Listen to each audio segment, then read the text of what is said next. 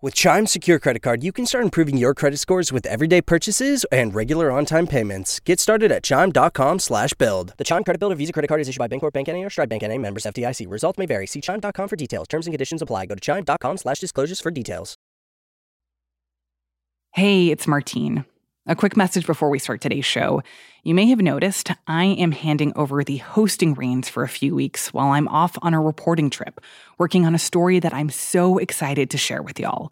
Until I'm back at the end of this month, you'll be hearing from my official new co-host, Elahe Azadi, as well as a whole crew of other guest hosts from around the newsroom, bringing you the most interesting and insightful stories of the day.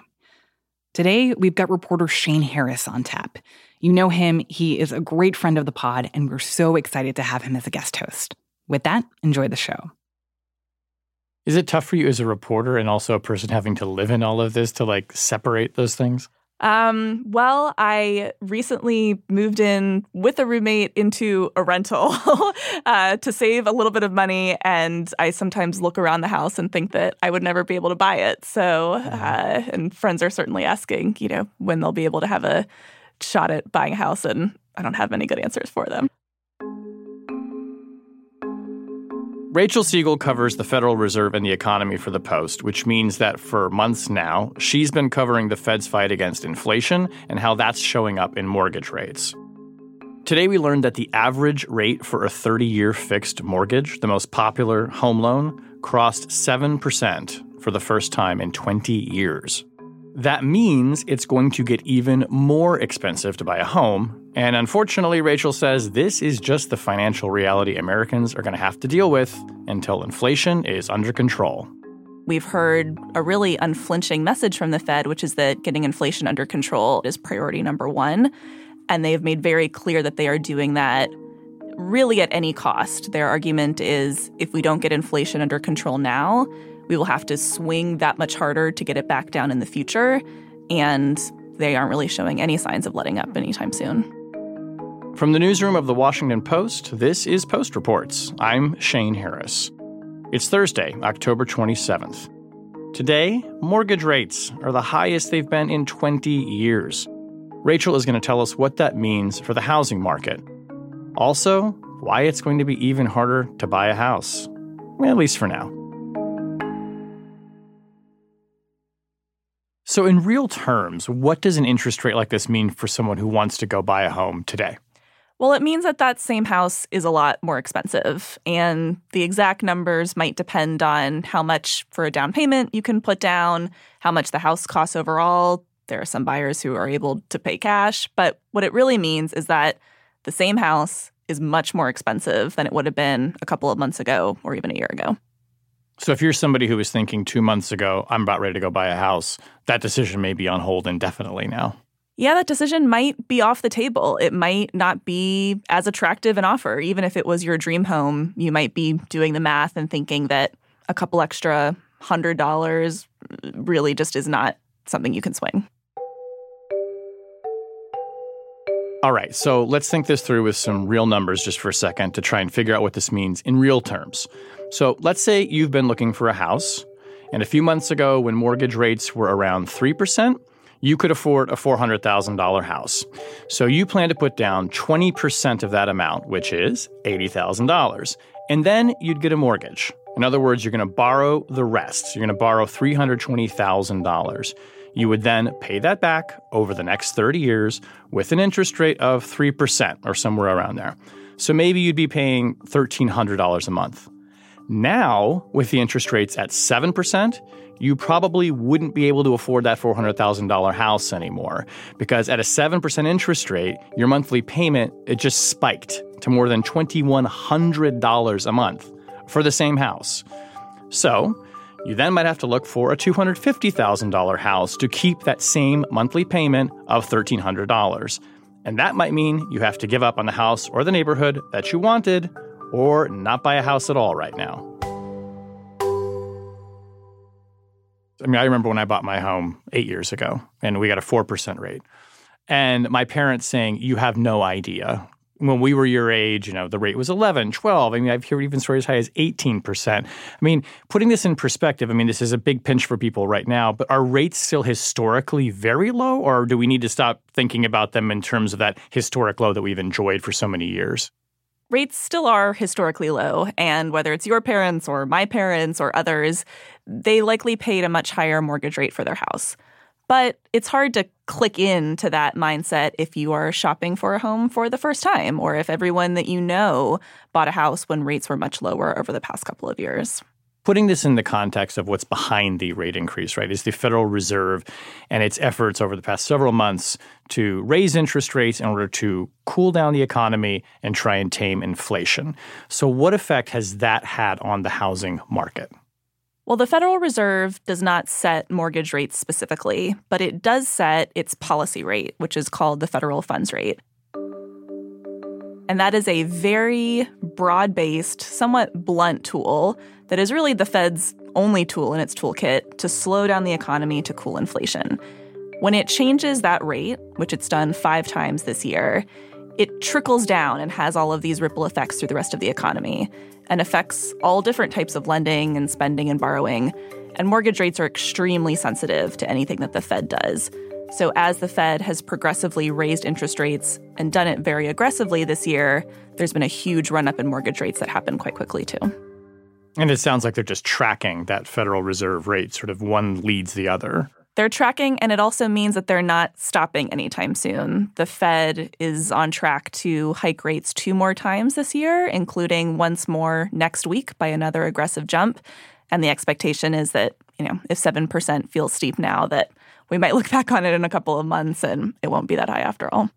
So traditionally, when these mortgage interest rates go up, we think of prices for houses coming down, and they've been very high. We live in the D.C. area, but they're very, very high. So are we seeing places that are being hit hard by this, where the market is being depressed, prices are coming down because of the rates going up? We are seeing it, and we're seeing it in a few different ways. Home prices are starting to cool really all over the country, including in big hot spots that saw this huge run-up in home price growth over the last couple of years.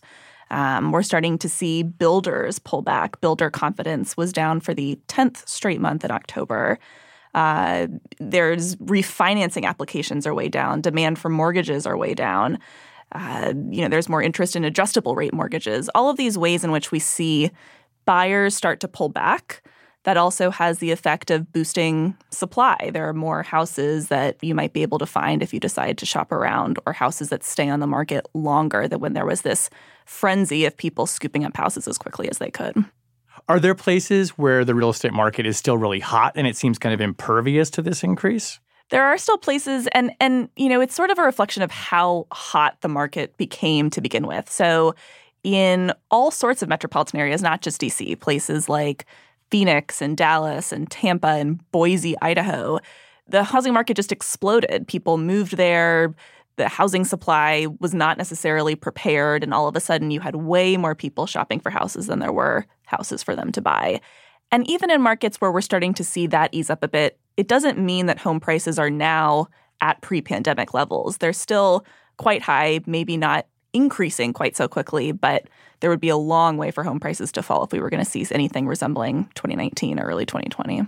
And we shouldn't expect that housing prices are going to drop down to like where they were a decade ago, right? I mean, we're kind of plateauing. Is that what it feels like? Right. The realtors that I'll talk to describe a plateau, and they don't describe a crash in the housing market. There aren't the same types of concerns that caused the great financial crisis that I'm sure is, fresh in people's memories when they think about any issues with the housing market.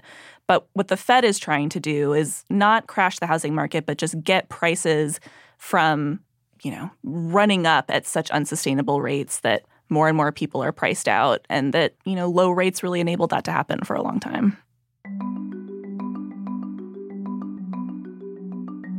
So the Fed raises its rates, the mortgage interest rates follow. Demand is cooling off. Maybe prices are stabilizing. Does the Fed look at this and say, mission accomplished? We got something done here that we wanted to achieve? The Fed can point to the housing market and say, here is an intended effect from our interest rates. We've been hiking rates very aggressively. We can see that what we are doing is starting to work in the housing market. a problem is that there are not all that many other sectors of the economy that they can point to and see that kind of, I don't know if you'd call it success, but see that kind of progress. They are trying to tackle such broad-based and entrenched inflation in so many corners of the economy, and in a lot of corners that are not as sensitive to interest rate hikes as the housing market is.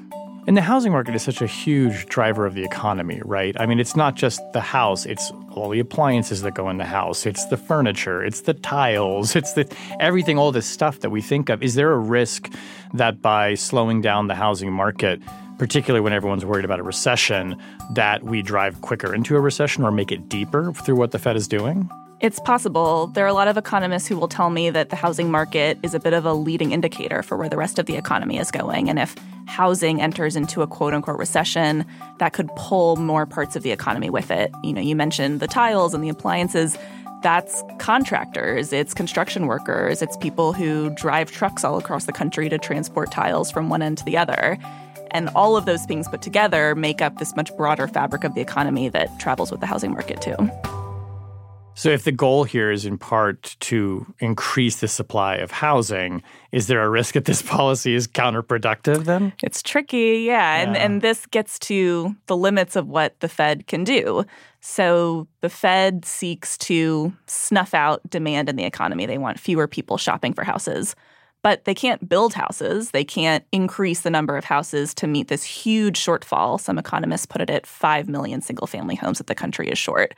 They can't build houses, and if anything, raising interest rates for a construction company or any of these businesses that would otherwise need to invest or spend money to build these houses, that becomes more expensive. You know, it's more expensive to build a house. You might have people who are skittish about wanting to build a new house.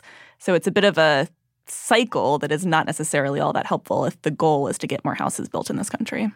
Is one way to think of this, too, that if the Fed's goal in raising rates is to curb inflation, right, that's goal number one, is the housing market potentially sort of an unintended casualty of this if it goes the wrong way and the supply is limited and it doesn't actually lead to people being able to afford a house? It could be. I think that there are ultimately some, walls or ceilings that Fed policy really bumps up against. Another consequence could be that if you have fewer people who can buy homes or can afford to buy homes, that steers them back into the rental market. Well, there's way too much demand for rentals. Rent inflation is extremely high. And then you have the same problem too. Too much demand, too little supply. It's hard to build more rental apartments. So in that way, housing is a really core issue that in some ways responds to interest rate increases, but can't be solved by them altogether. I mean, the Fed doesn't sit down and think. I mean, they understand that these are potential knock-on effects, right? So when they make a decision like this, do you have a sense of how they weigh whether it's a good idea or a bad idea to raise the rates knowing that it could have all these unintended consequences? Or do they just have to say, look, these are the only tools we have. They're big and they're blunt, but we have to do something? I think it could be more the latter. The Fed acknowledges that interest rates are blunt. It is the main tool that the Fed has, and in a lot of ways, it's an imperfect tool. And it's a tool that can cause pain. Fed officials have warned that in this fight to get inflation under control, there are consequences that come with that. And we're all waiting and trying to keep a very close eye on what some of those consequences might be and how painful they are. After the break, Rachel and I will talk about what this means for renters. And we're going to hear from a man in Texas who is trying to game out how to keep his housing affordable with all of this uncertainty in the housing market. We'll be right back. Save a little more this month. Chime checking accounts have features like fee-free overdraft up to $200 with SpotMe and no monthly fees. Open your account in minutes at chime.com/goals24. Banking services and debit card provided by the Bancorp Bank N.A. or Stride Bank N.A. members FDIC. SpotMe eligibility requirements and overdraft limits apply. I asked this next question knowing that I don't want to raise the anxiety of people who are renting and who are thinking about buying a home. Such as myself, yeah. But is this just the toughest place to be right now? If you're renting and the rent could go up, but the mortgage rates are going up and you're just you're watching everything so carefully. I mean, it feels like renters are really in the point where they could get squeezed the most, particularly with inflation, and you're not getting any benefit out of home ownership and you're not getting equity. So, I mean, it really does feel like renters are just in this tough spot. A tough spot from all sides, whether you're worried about your rent very suddenly going up when you have to renew your lease. I've spoken with people who were suddenly alerted that their rent was going to go up $500, $600, $700 just for them to be able to stay there, or their landlords were going to sell the property because they knew that they would be able to get much more selling the house than they bought it for. And homeownership, is considered in this country this huge economic milestone, this huge investment in your economic footing and future. And as that becomes farther out of reach for people at, later stages in their lives, that can really carry beyond this murky, precarious moment that we're in now. Is this experience changing that conventional wisdom, do you think? That are more people saying, you know what, maybe homeownership isn't all it's cracked up to be?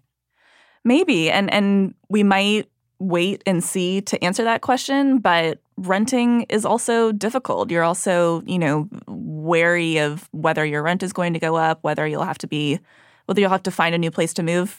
I rent, and friends of mine describe, hunting for a rental that maybe they know is not going to be within their budget, but would allow them to stay close to where their job is, or close to where their friends are, close to their family.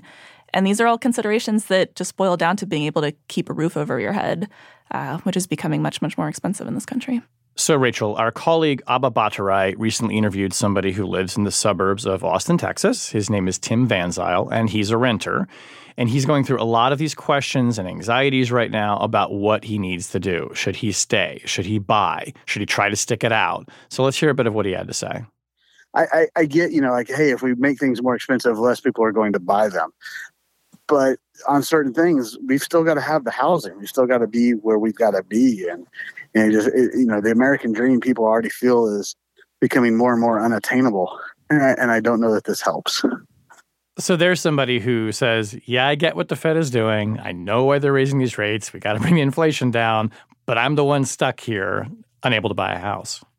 I think it is this reflection, too, of some of what the Fed does is somewhat intangible. It affects the financial markets, or it affects business investment, or types of lending or spending that maybe you don't experience day in and day out. But you do know what your rent costs, you do know what your gas costs, you know what your groceries cost.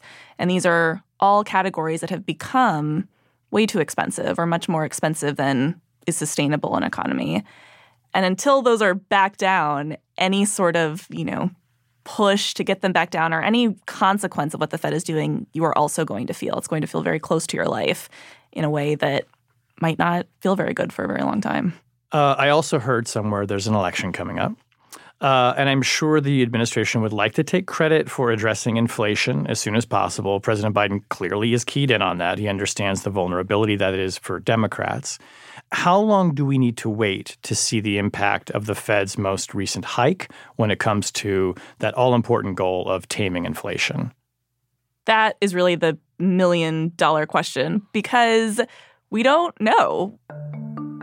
Interest rates do not click in automatically. And even though the housing market is very reactive to them, the way interest rates move through the economy changes over time. They sort of seep through the economy over this long lag period, which means that all of the rate hikes the Fed has done so far, and the ones that it still has to do, won't hit fully until next year. That could mean, though, that they either hit and get inflation down in a way that the Fed is aiming for, but it seems that more likely they will slow the economy so abruptly, not just the housing market, but all different types of sectors, that we enter a recession. And that obviously has political consequences. It has consequences for the way people live their lives every single day. And it's a question about when we'll start to see that really come clearer into view. So how should Americans be thinking about their finances right now? Do you think we should all be saving up for a recession, socking more money away? It's so hard to give advice in such a confusing time. It does seem, based on expectations that economists have and people that I talk to, that there is a growing risk of a recession sometime next year. It does not mean that it would be as severe as the recessions that maybe are front of mind for people, the Great Recession, the severity of the COVID recession. The hope is that if the economy does slow down in order to get inflation under control, that it will not be as painful as those times. But we don't know yet. And if that means saving now or not buying that house if it feels like it would really stretch your budget, or finding other ways to look through your finances and see how you're doing, that might be the time. Knowing that these tools have such a long lead time, is there a point at which the Fed looks, let's say we go into a recession sometime next year, is there a point at which the Fed says, this is too deep, it's too much, we've got to pull back? Knowing that pullback might take a while, but are there things that they will look for to know, like, oh, no, this isn't working, we have to reverse? They would look for a couple of things. And again, it depends on when they look for them. But they would look to see what is happening with inflation. You can look under the hood and say, okay, are there ways in which we can see that inflation is just not budging? And what are the reasons for that? Are they not budging because of supply chain issues? Are they not budging because Russia invaded Ukraine and caused all these other global economic issues? Is there something going on in the financial system? Things that maybe an interest rate alone cannot solve. They're also going to look at the job market. They're going to see, are people losing their jobs? Are businesses no longer hiring? Are people being laid off in this sector versus this sector versus this sector? There's a way that economists can look at what's happening with the unemployment rate and say, that looks like a recession. These are all things that the Fed has to look at once. But as you mentioned, it depends on when they look. And when they look might be too late. It might be before the full thrust of these interest rates really come into view. And the decisions that they make now will have a huge bearing on what each of those looks like in the future. And are there signs they'll look for in the housing market to tell them what to do? They'll likely look for what is already happening. They'll start to see, is there a more precipitous plummet? Is the housing market cratering? Are people pulling back altogether? The housing market might also be an instance in which that does what the Fed wants it to do. But the problem is that there might be other parts of the economy that behave differently. Housing really is this huge signal of where the economy is going and a huge way in which people feel the economy. Sometimes the economy can feel very abstract, or the things that the Federal Reserve does can feel very removed from our day-to-day lives. But whether it's an interest rate hike that affects a mortgage rate or rent going up, I think this is really one of the ways in which people feel what is happening in the economy day in and day out, and it will have enormous consequences for the way their own financial lives shake out. Rachel, thank you so much for joining us and explaining all of this today. Thank you, Shane. Rachel Siegel covers the Federal Reserve and the domestic economy for The Post. This story was produced by Maggie Penman. Abba Bhattarai contributed reporting. And that's it for Post Reports. Thanks for listening. Today's show was mixed by Sam Baer and edited by Lucy Perkins. I'm Shane Harris. I've always loved being on the pod, and I'm very thrilled to have been your guest host today. Thanks for having me. We'll be back tomorrow with more stories from The Washington Post.